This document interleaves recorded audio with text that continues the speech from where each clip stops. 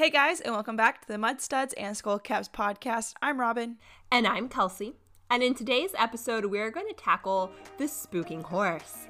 How should you handle a spooking horse in the moment, as well as how to go about desensitizing with your horse.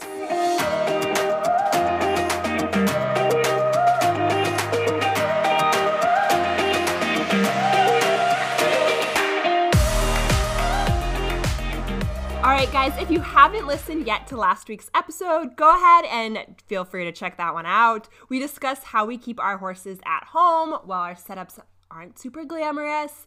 It's what we have and how we've made our limited space work. So check out that episode.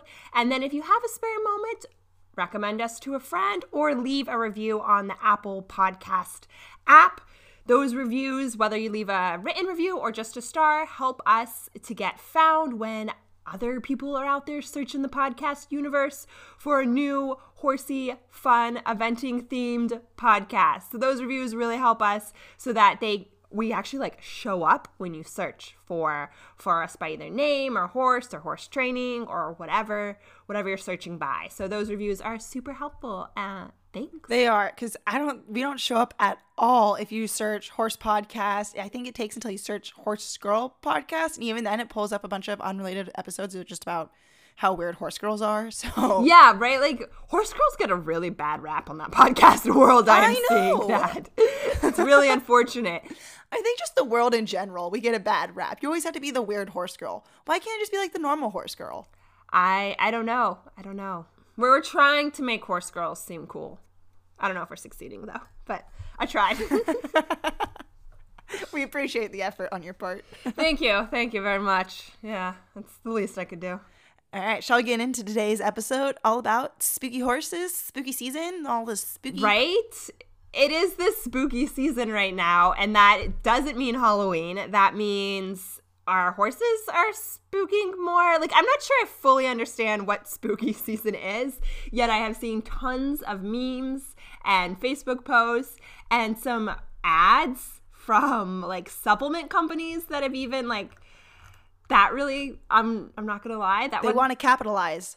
They want to capitalize on the spooky season and our own fear that doesn't exist, but that is there. Right. How you want to drug your horse because you are in school and riding less now, or the weather changed and somehow that's your horse's problem. That's what I don't understand. So I got this ad in my email. I'm sure lots of you got it as well or have seen it on the website. But what? Why would your horse... Okay, so here's one of the things. Supports normal hormone levels in horses who are irritable, cranky, and moody. Unpleasant to work with, constantly drawn to other horses. So you need to drug your horse because they have friends. What? Right, and also a cranky horse that doesn't want to work with you, that's a horse that's uncomfortable or in pain and you just want to drug it to cover that up? What? Why do you want to get rid of their natural reactions and how they're communicating with you? Yeah, I don't fully understand calming supplements. I do think they absolutely have their place in certain instances, especially if you have a horse that is very anxious and you're going to a show or you're leaving the property. I do absolutely think there are certain supplements you can use to help set your horse up for success. The goal being that you don't need those after they've gone to the first handful of shows. But I do believe if you have a very nervous, stressed horse, there is a place for it. But I think this is weird that we're advertising calming supplements for this time of year. And the symptoms are not that of a nervous, anxious horse. The symptoms are, are training issues, pain issues, behavior issues. A horse that's stressed or not confident needs maybe their life changed, right? It's not give them a drug. Well, that's what bothered me so much about this ad was that all it was advertising was to get rid of your horse's natural behaviors, which is weird and doesn't make sense to me because you just want to use it to mask them. You just want a brain dead horse? What? I don't get it. What is this fear of your horse being able to express their opinions and what's going on with their body? Yeah, I thought it was a weird ad. Had it just been targeted at the like products themselves and not connected with this time of year, I probably would thought of like nothing about it. But to connect it with like spooky season, therefore your horse needs tranquil supplements, is like, that's just uncomfortable to me. Especially like there's so many reasons that your horse may be, you know, quote unquote more spooky this time of year. But I also like, I don't really buy into your horse being more spooky this time of year. My horses personally are not. I don't know. My horses, yes, they can be spooky when there's a huge windstorm going on and trees are falling and leaves are being blown and like the canopy gets blown over. Like, yeah, they're going to be a little bit hotter and they're going to be snorting, but they're reacting to some things that are happening. But also they're in turnout and they have the ability to like, you know, burn that energy off in the moment. They're able to see what's happening and they're able to, what's the word? Like they're able to take it in and understand and process. They're able to like process what's happening. But if your horse, I know a lot of barns start to lock up their horses in the fall, like the turnout patterns change. They have to save the grass for the summer. And so horses aren't on pasture. So they're either in the stalls more or in paddocks more. And if your horse can't see what's happening weather-wise, they don't have the opportunity to process what's happening. Like all of that could be affecting why your horse is spookier come fall. Yeah, it's not just that your horse all of a sudden gets a bug in their head and is like, oh, now I gotta act up, now I gotta be scared of everything spooky and buck about things. It's not that logical A to B decision. It has so many more factors that affect it. And it's frustrating because right now on Facebook and on Instagram, everywhere, you see all these posts about the spooky horse, don't be a hero, lunge your horse. Like you see all these weird push like ads and just comments and memes that I think are just twisting everyone's brain to think that the spooky season continues when it's just made up by ourselves and we just keep it going. Right. And like, again, there are probably lots of things that if you are noticing a change with your horse, I'm not denying that your horse changed. There's probably lots of reasons for that. For example, if you've been showing all season and then you go back to school in the fall and you're no longer riding your horse as much, your horse isn't in, you know, show condition anymore, he's in a letdown period, yeah, he's probably going to have a little bit more energy. You're probably going to see a horse that, you know, especially if your horse has become dependent on rides being their only source of exercise, then you were probably going to see a more energetic, hotter horse this time of year. If you live somewhere where the weather has drastically changed from hot and muggy to like cool in the mornings, then yeah, you're probably going to see a change because your horse doesn't feel weighted down by like the hot, muggy air. But those aren't things you need to be afraid of. Those are things you just need to understand what's going on and try to like compensate. So if it's a weather change, maybe you don't ride your horse first thing in the morning. Maybe you let them go in turnout when it's cool and they can run around and enjoy turnout. And then you ride in the afternoon, or you find like ways to work around it so that you're not afraid of your horse. And also you don't feel like if your horse is spooking, it's because he's scared and doesn't feel safe.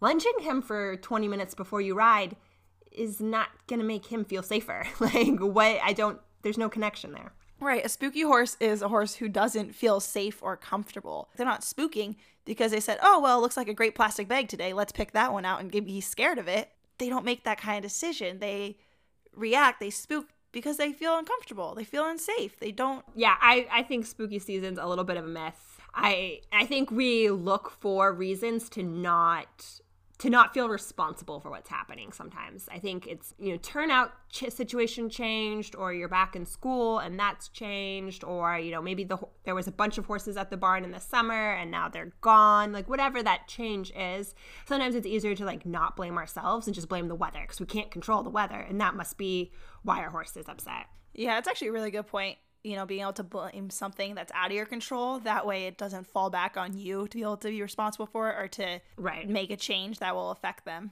Do you want to talk about how horses spook and what to do when they spook? Sure. I've dealt with quite a few spooky ponies in my days. In fact, my horse, she still finds random invisible Pokemon out in the pasture to be afraid of. Nice. But gotta catch them all. Yes, gotta catch them all. She's really good. So much better than I am. Even the phone app, so much better. She sees way more than I ever thought was there. Kind of what we already talked about with a spooking horse is I think it's really important to identify why the horse is spooking. Are they spooking because they don't feel safe? Are they spooking because they feel uncomfortable? Or have they previously had a bad experience with something of that nature? So say like a plastic bag is sitting in the corner of the arena. Has that plastic bag previously moved? Did that create why they're spooking? And I also think that's really important that while it's just a plastic bag, while it's just a tarp, it's just a toy, it's not going to move and attack them. They don't know that. They don't have the same knowledge or bank of education to pull from that you do. Your horse doesn't understand that. And so by punishing them for spooking, all you're teaching them that is, yeah, it is scary. Look how scary it is, because now you're also getting punished for being afraid of it.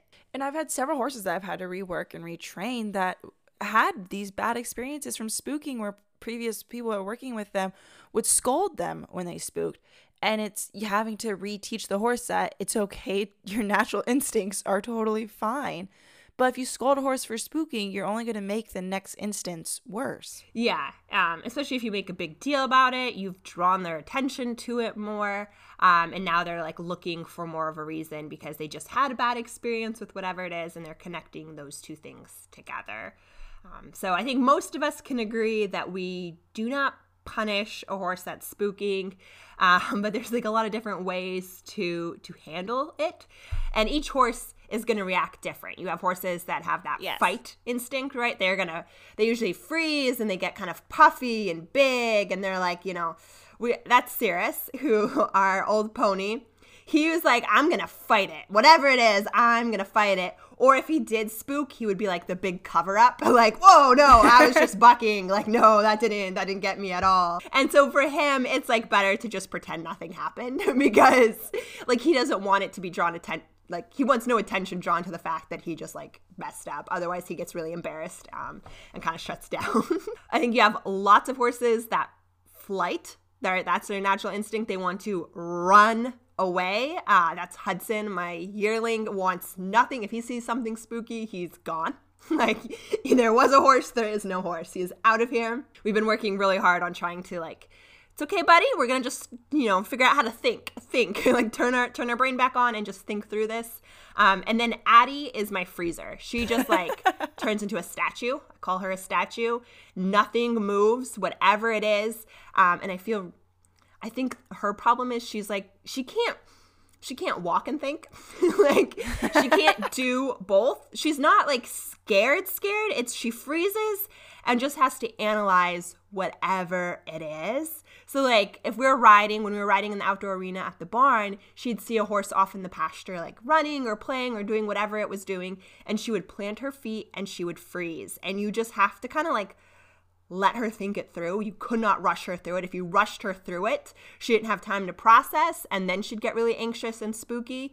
But if you just let her stand there and figure out what to do next, it was fine. And my trick was I would reach up and pet her between the ears after like a minute or two. And that would start to like relax her muscles again. Like she'd feel me petting her, and she could like relax her face muscles and like get ready to walk on and do something again. But it definitely depends on how your horse spooks, how you want to handle them. Right. I think it's actually really important that no matter what route your horse takes, is allowing them to think it through and process it, is bringing them gently back around and allowing them to realize what they're spooking at, think it through, and then take an action from there. Maybe your horse takes a step back. That lets you know they're not comfortable at that distance and something needs to be reevaluated, or it allows them to take that step forward, which I really enjoy that because I like fostering a sense of curiosity with the horse rather than a sense of fear.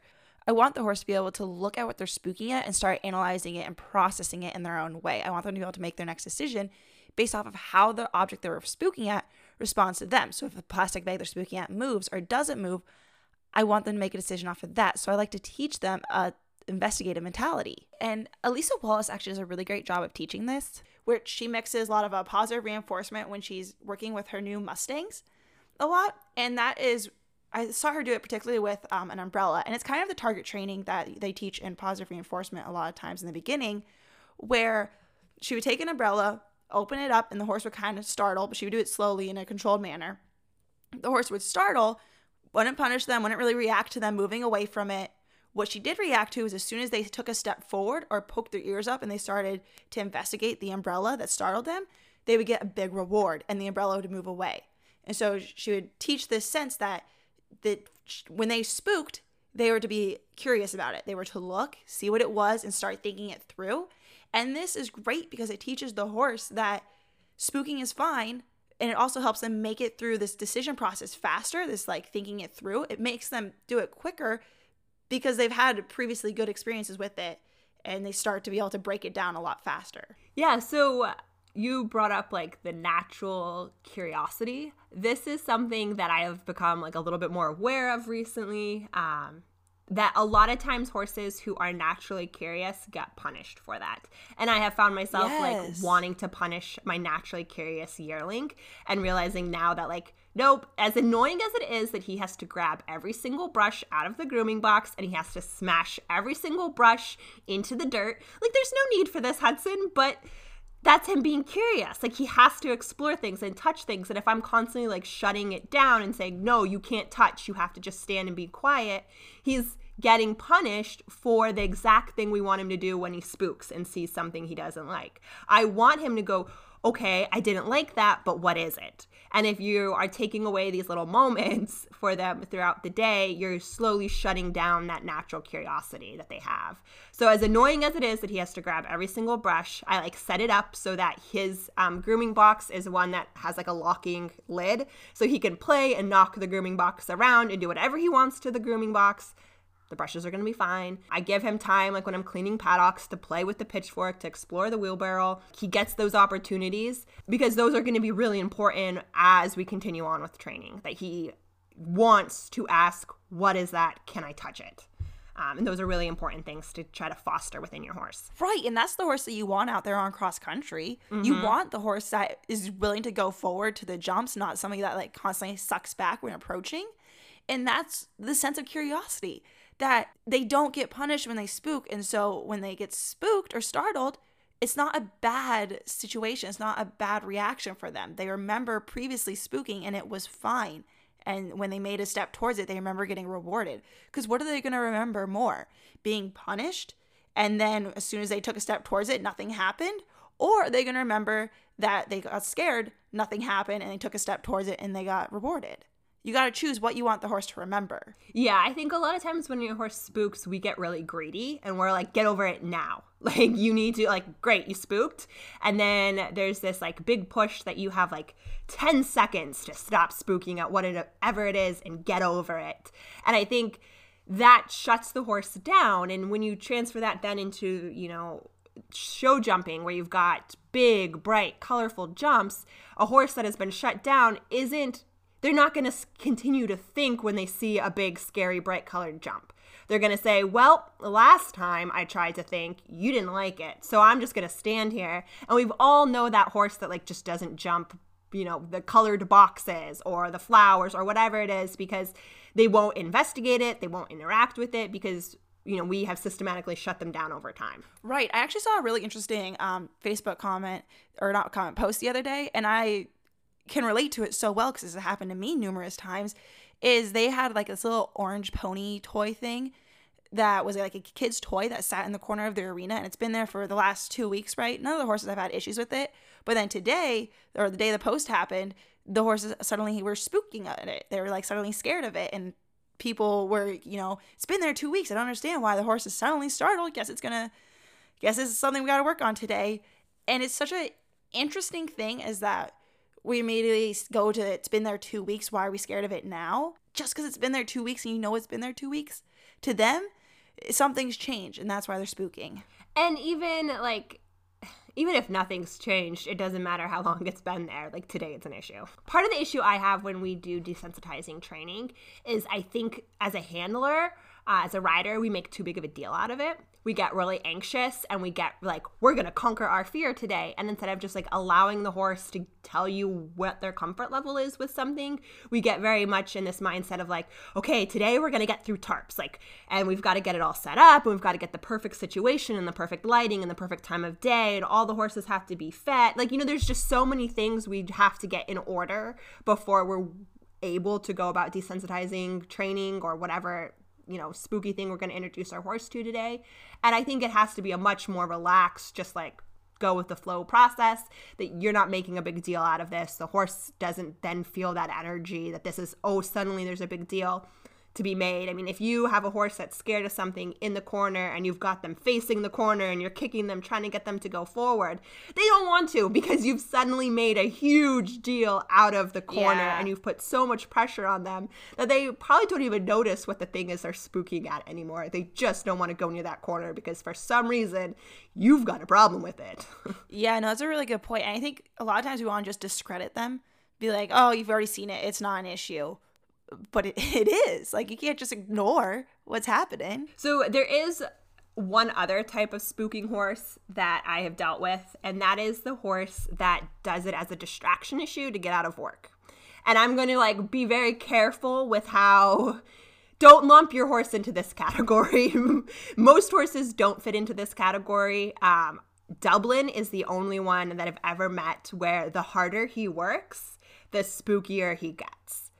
And I, in my brain, believe it was because he was like, work is hard. I want to get out of this. I want to have a moment of break, of relief, of not being, you know, connected and put together. And so he would spook at the mounting block, or he had a problem with every single corner in the arena, plus every single door on every single wall. Like, the more he worked, the more those things became an issue.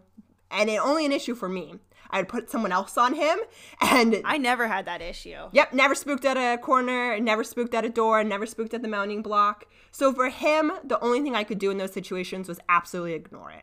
Like, I don't know why you have a problem with this. Like, I could not ride him to the corners of the arena. Clearly, it was an issue he had with me. He had with the level of work we were doing.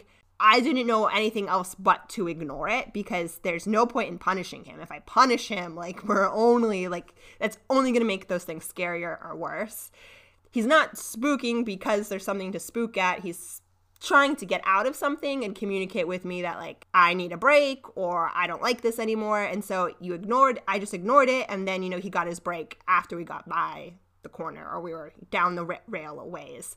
He could have a break and we could relax again. But I never wanted to reinforce that you jumped at the block, you jumped at the corner, and now we're done.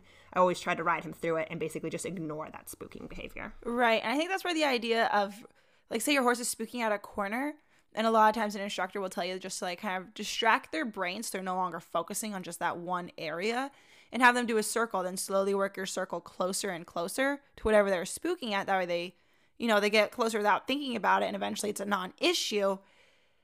And so sometimes that is actually a really good technique, is that if they're spooking, like how Dublin did sometimes with the corners, even if you tried doing the circles, he wouldn't get closer. No, he had set his mind that, like, I don't like corners. And it was every arena. Like this, no matter how many different barns he rode at. It was never actually outdoor arenas.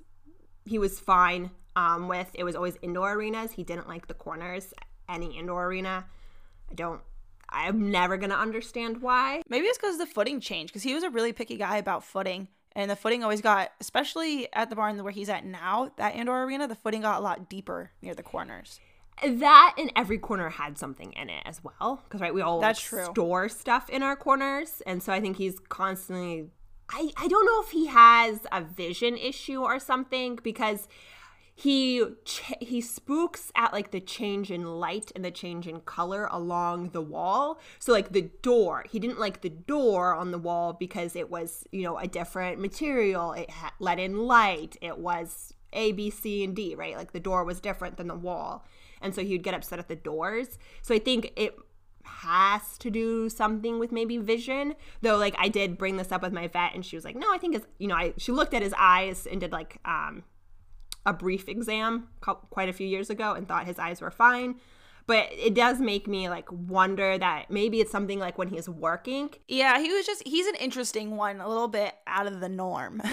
Well, I think part of Dublin's problem was we probably weren't listening when he had other issues. And so he kept kind of trying to say, like, okay, you're not listening to me now over here. Are you going to listen to me now with this thing? And he was one that, like I said, he hates work. He loves his pasture and loves to chill. And I think definitely was more willing than other horses to be like, I just don't want to do this. Or he hated the work that I was doing with him. Let's just put it that way.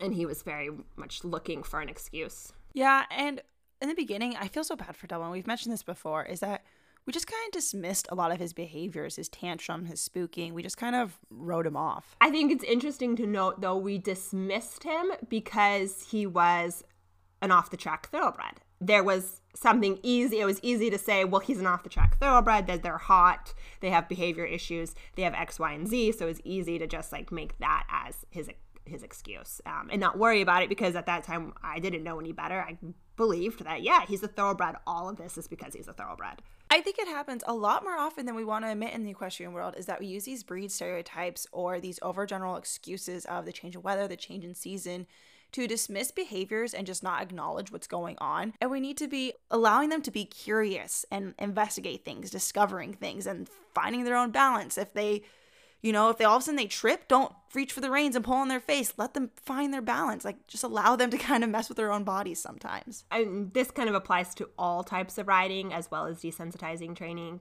But I think as humans, we take on a lot of the responsibility for our horses that we don't need to take on. That, like, we, for some reason, think like we're the only ones that can do this for our horse. Our horse needs me to figure out how to be balanced. My horse needs me to get over this spooky thing in the corner. My horse needs me. And I think we just end up interfering a lot and causing a lot of issues like that we don't need to cause.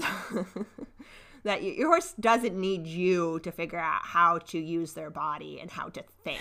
They need you not to interfere and to allow them to have that space to think. And it's sad because you see this where they don't allow the horse to figure things out.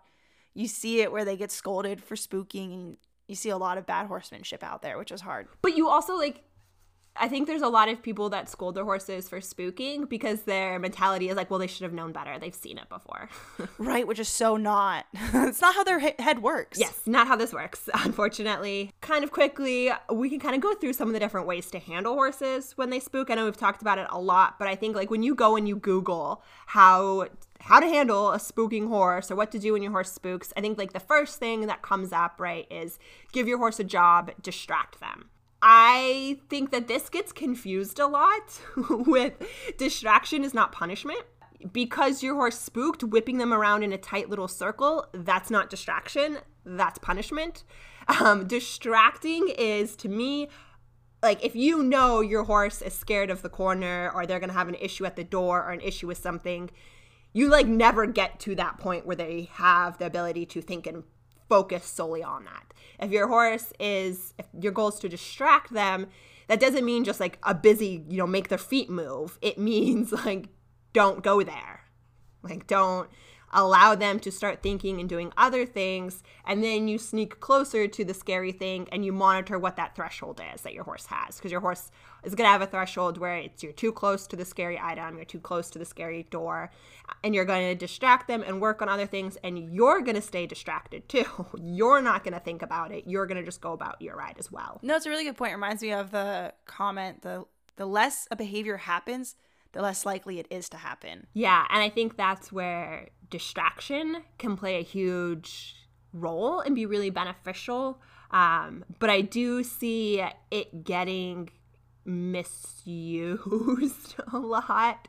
And some different like training methods that encourage your horse's feet to move, and that will make them stop spooking. But if you never let them process what they're spooking at and you just shut them down by moving their feet, you're also creating an issue. So it's balancing what you need to get done with what your horse is spooking at. Like if that, trying to figure out how to phrase it. Kind of what I think of when I hear the distraction is I think we have all seen when someone all of a sudden whips the horse really fast around on a tight circle because, I'm distracting them, getting their mind off of it. And that is not what they're doing. They're just punishing the horse. And so this distraction that occurs, I think, if your horse is spooking at something in one corner, go to the other side of the arena and do some lateral work. Get their brain completely disengaged with whatever they're spooking at, and then slowly work your way back around. And so it's not that you aren't getting them past the spook and that you're not acknowledging that it happened.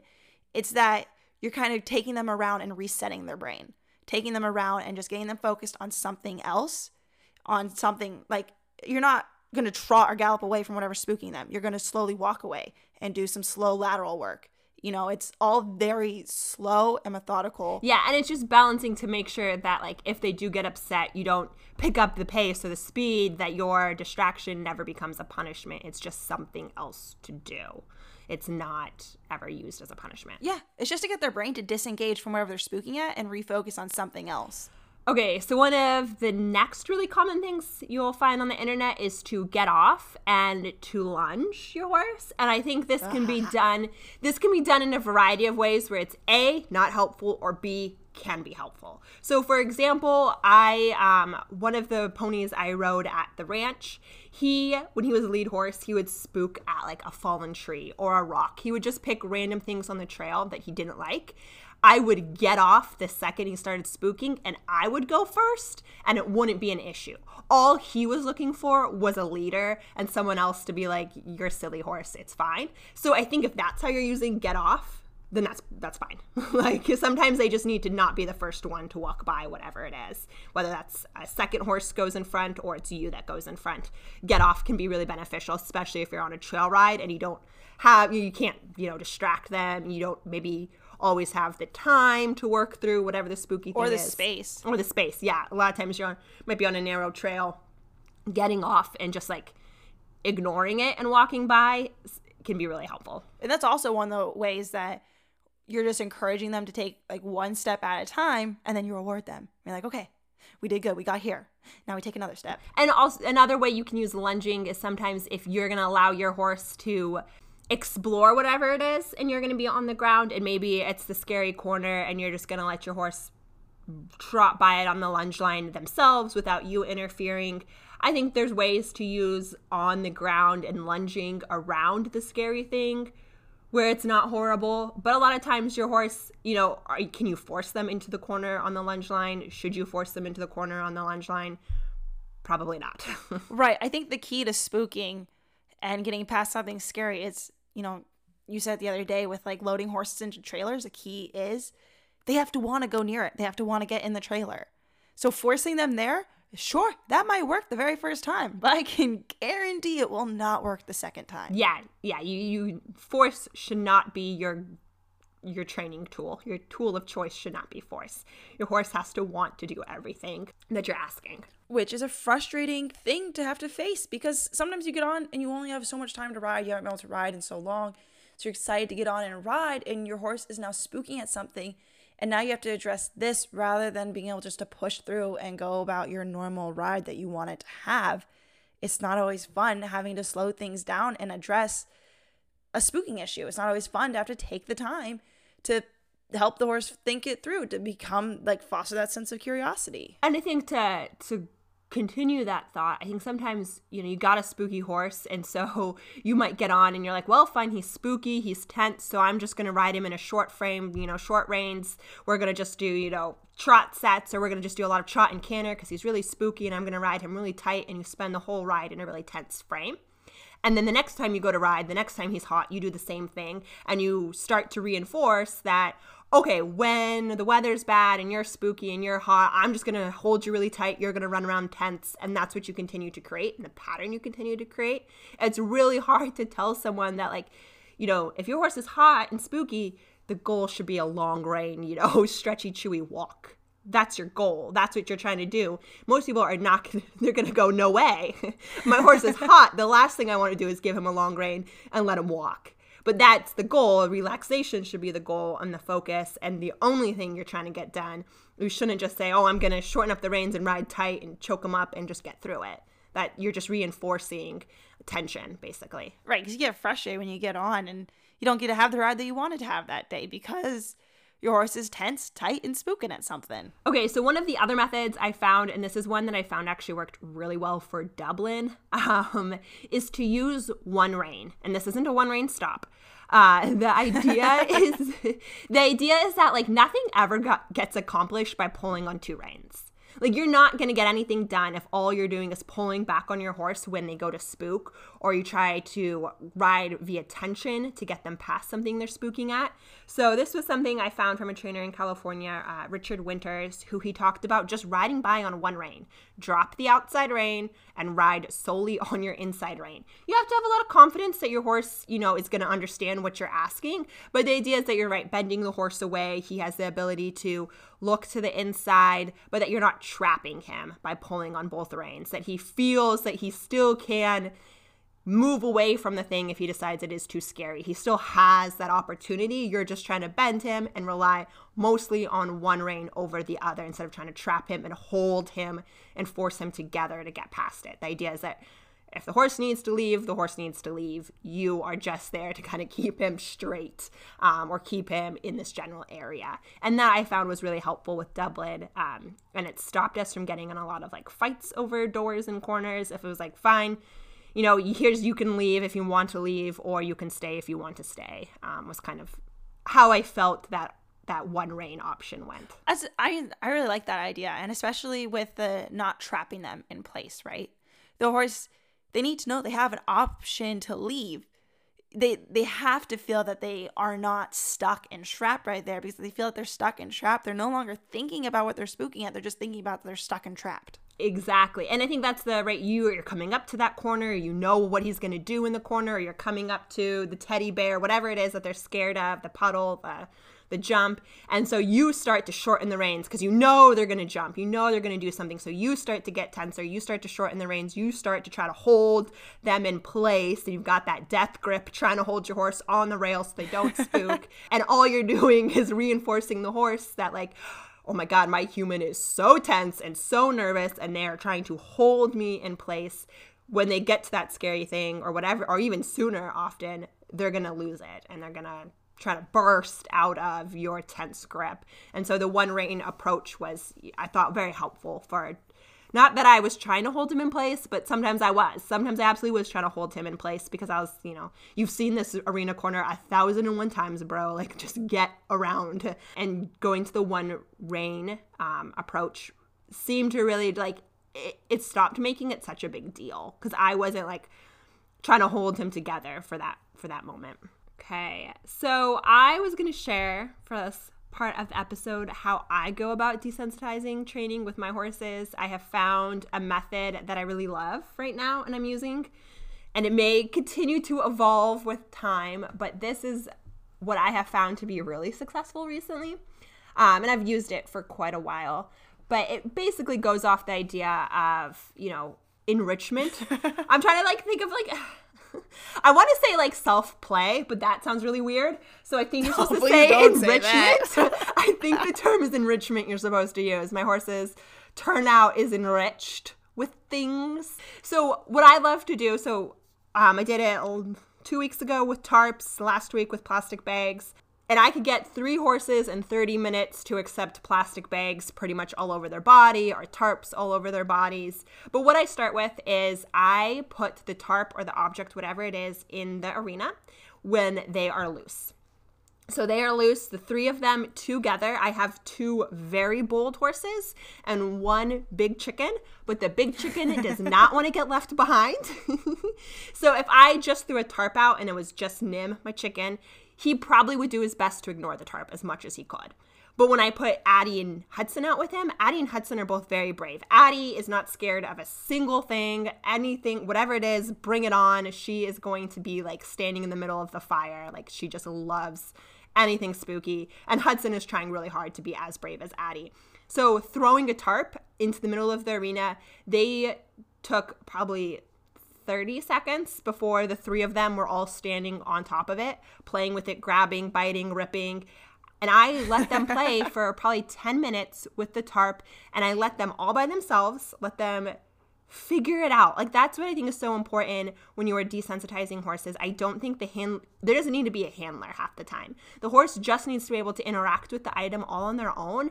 And a lot of times, you know, with the tarps, them grabbing it and shaking it, like, they're making all the noises themselves. And I think they make that connection that, like, it's making noise because I'm making noise. Like, I'm the one doing this. And it makes them a lot less reactive to whatever the object is because they have control of the object.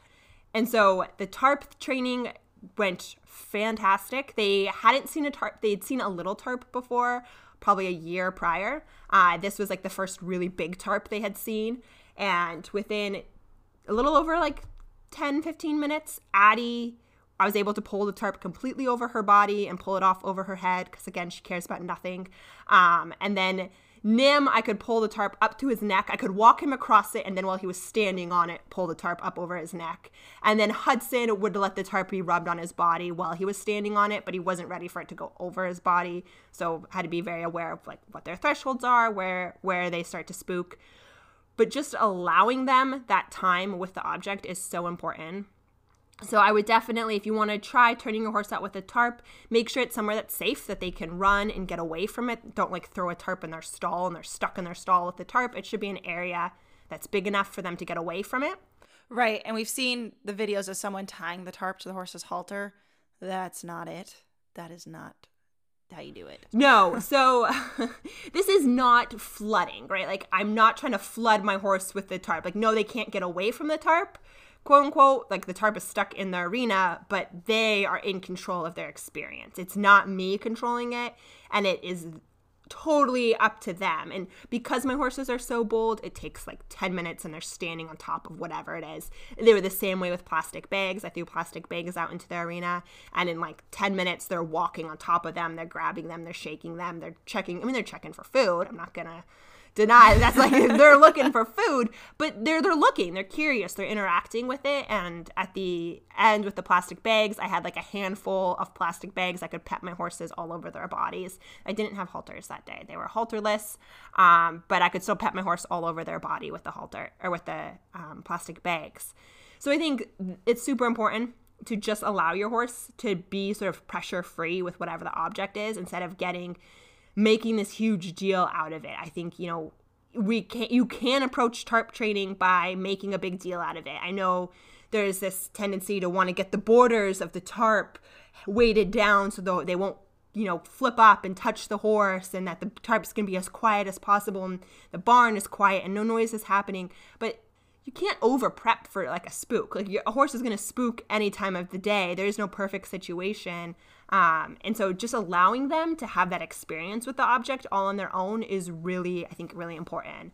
That's how I did fly spray as well. Just letting them like, I'm going to spray the bottle near you. If you want to leave, you can leave. If you want to stay, you can stay. And just kind of working up their tolerance level that way. That's actually very interesting.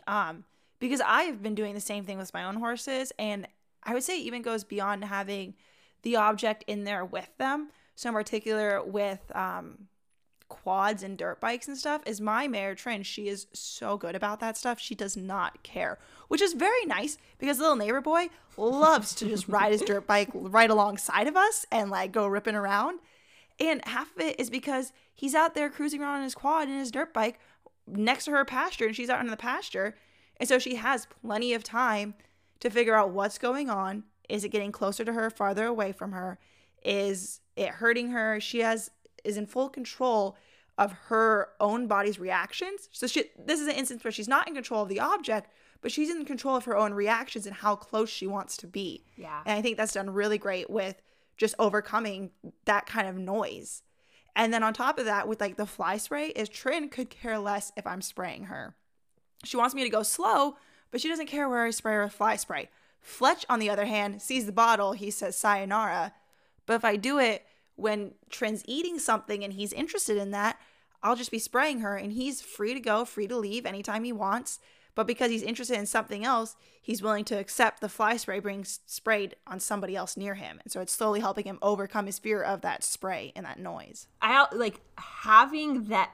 They have the ability to process it themselves, and they're not relying on you for cues. I think that's also really important, is that when you have them on the lead rope, and even if you are being really patient and really slow and really kind, they're still relying on you for cues. Are you scared of it? Are you okay with it? What should I be doing? What do you want me to be doing? And when they're alone with the object, they don't have to rely on you for any type of cue. They're relying on themselves and their horsey herd. I do love doing it with all three of them. I think because there's 3 of them, because 2 are super curious, they kind of bring out that curiosity and boldness in each other. So I think doing it with other horses is fantastic, especially if you've got one that's at least really, really brave, or you've got a really scared horse. Get him in there with someone who's not so scared, and he'll want to keep up, he'll want to be with his friend, and he can understand that horse who's not afraid much better than he can understand you who's not afraid. Right. It's just allowing them to come to their own conclusion, right? Yes. Yes. Their own horsey conclusion. Does it eat me? Does it not? Yeah. So that one I have found a lot of success with. You just want to make sure if you're turning them out with an object, it's an object that if they damage and break, it's going to be okay. Like the tarp I threw in was a tarp that I'd run a lawnmower over previously on accident. So it was already damaged, so I didn't really care because they did definitely rip it to shreds. The plastic bags, you just want to like monitor that, maybe be on the outside of their arena and make sure they're not swallowing anything. Things like if you have an umbrella, you want to introduce them to umbrellas. I would recommend like maybe you do hold the umbrella, but that you are just like, you don't react at all. They have the ability to come and go from the umbrella. You're not like taking it to them. You're maybe on the outside of the fence and they can walk up and sniff it and check it out. Or setting the umbrella in a cone. Yeah, or setting it somewhere where it's safe and they're not going to pull it out and hurt themselves with it. Or finding some umbrellas have like really good they're not like the pokey kinds. I remember like in elementary school, if your umbrella was broken or it didn't have the right ends, you couldn't bring it to school because it was dangerous. So that's a valid point. Umbrellas are dangerous. Umbrellas are super dangerous, and they have like pokey things, and they can definitely take an eye out. So yeah, that's how I go about introducing stuff. And then if I, at the end, oftentimes I will give each horse an apple. And while they're chewing the apple, because eating an apple takes a while, that's when I'll do like the worst part of the desensitizing training. So they're usually still loose, and that's going to be the moment where I'm like patting them down with the bags, rubbing them all over, rubbing their tummies, rubbing their tails, like everything with the bags is that moment where they have something really yummy, something that's going to take them a while to eat, and something they can focus on instead of the worst part of it. And then when I come back the next day, they don't care about plastic bags at all. They're not of interest.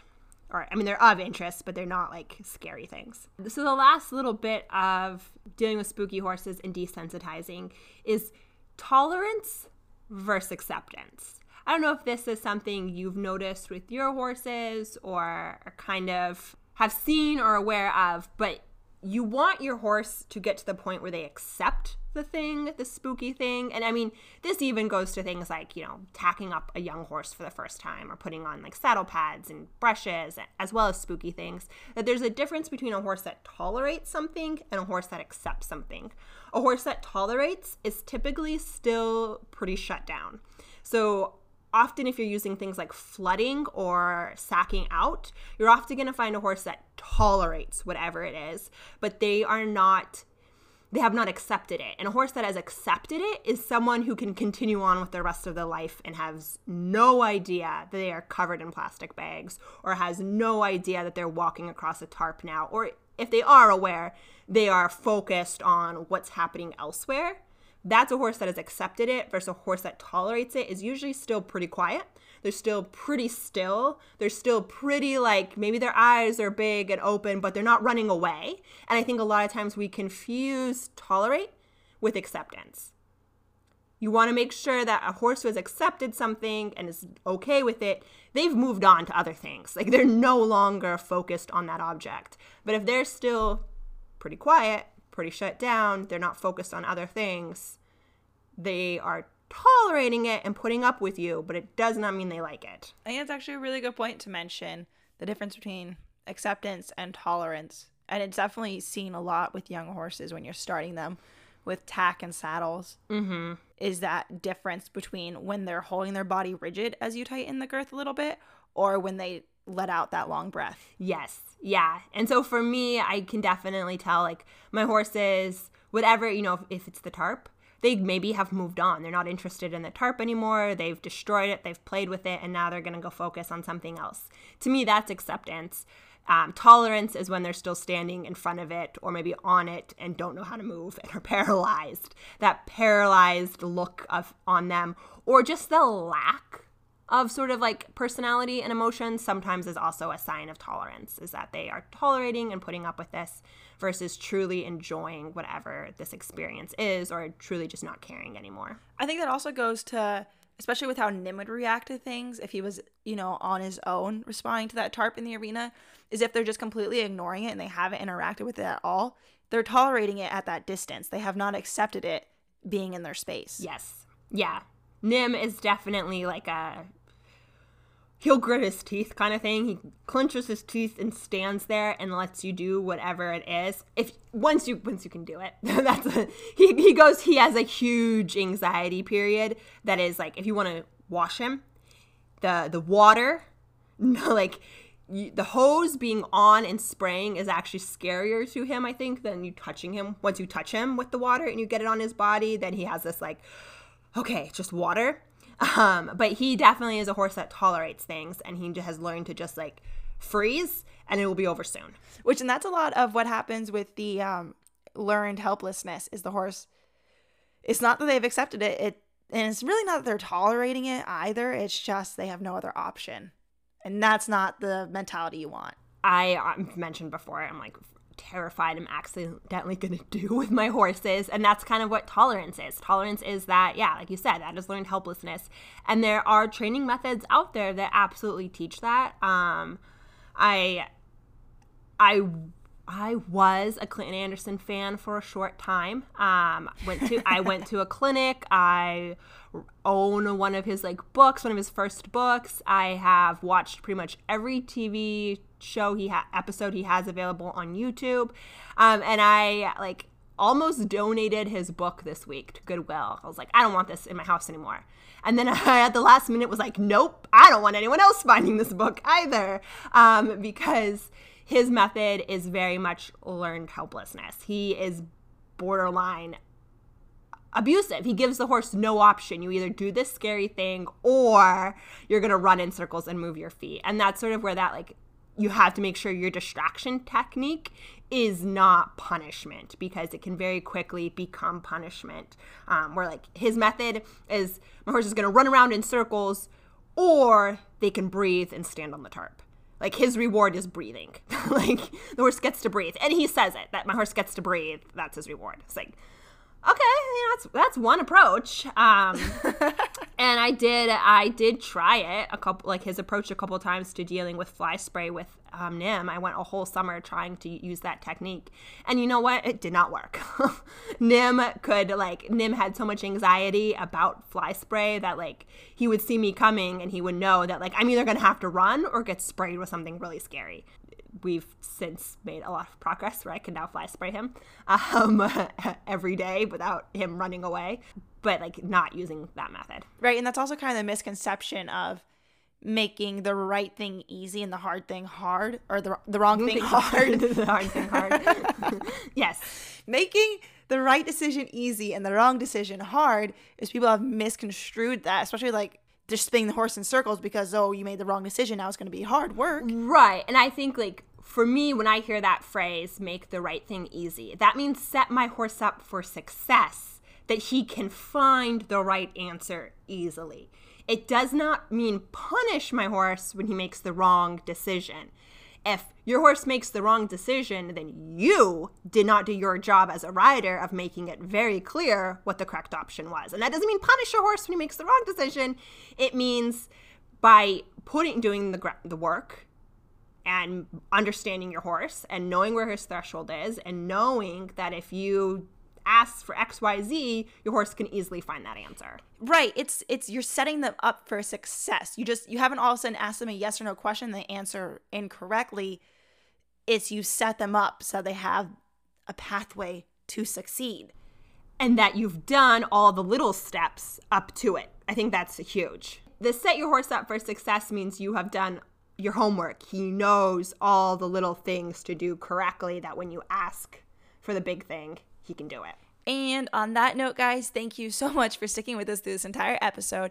If you have comments, questions, concerns that you want to reach out to us about, you can contact us on Instagram at mudstuds_skullcaps, or you can send us emails at mudstudsskullcaps@gmail.com. Yeah, thanks for listening. Don't forget to check out Apple Podcasts or whatever platform you listen to podcasts on, and recommend us to a friend. We appreciate your listening ears.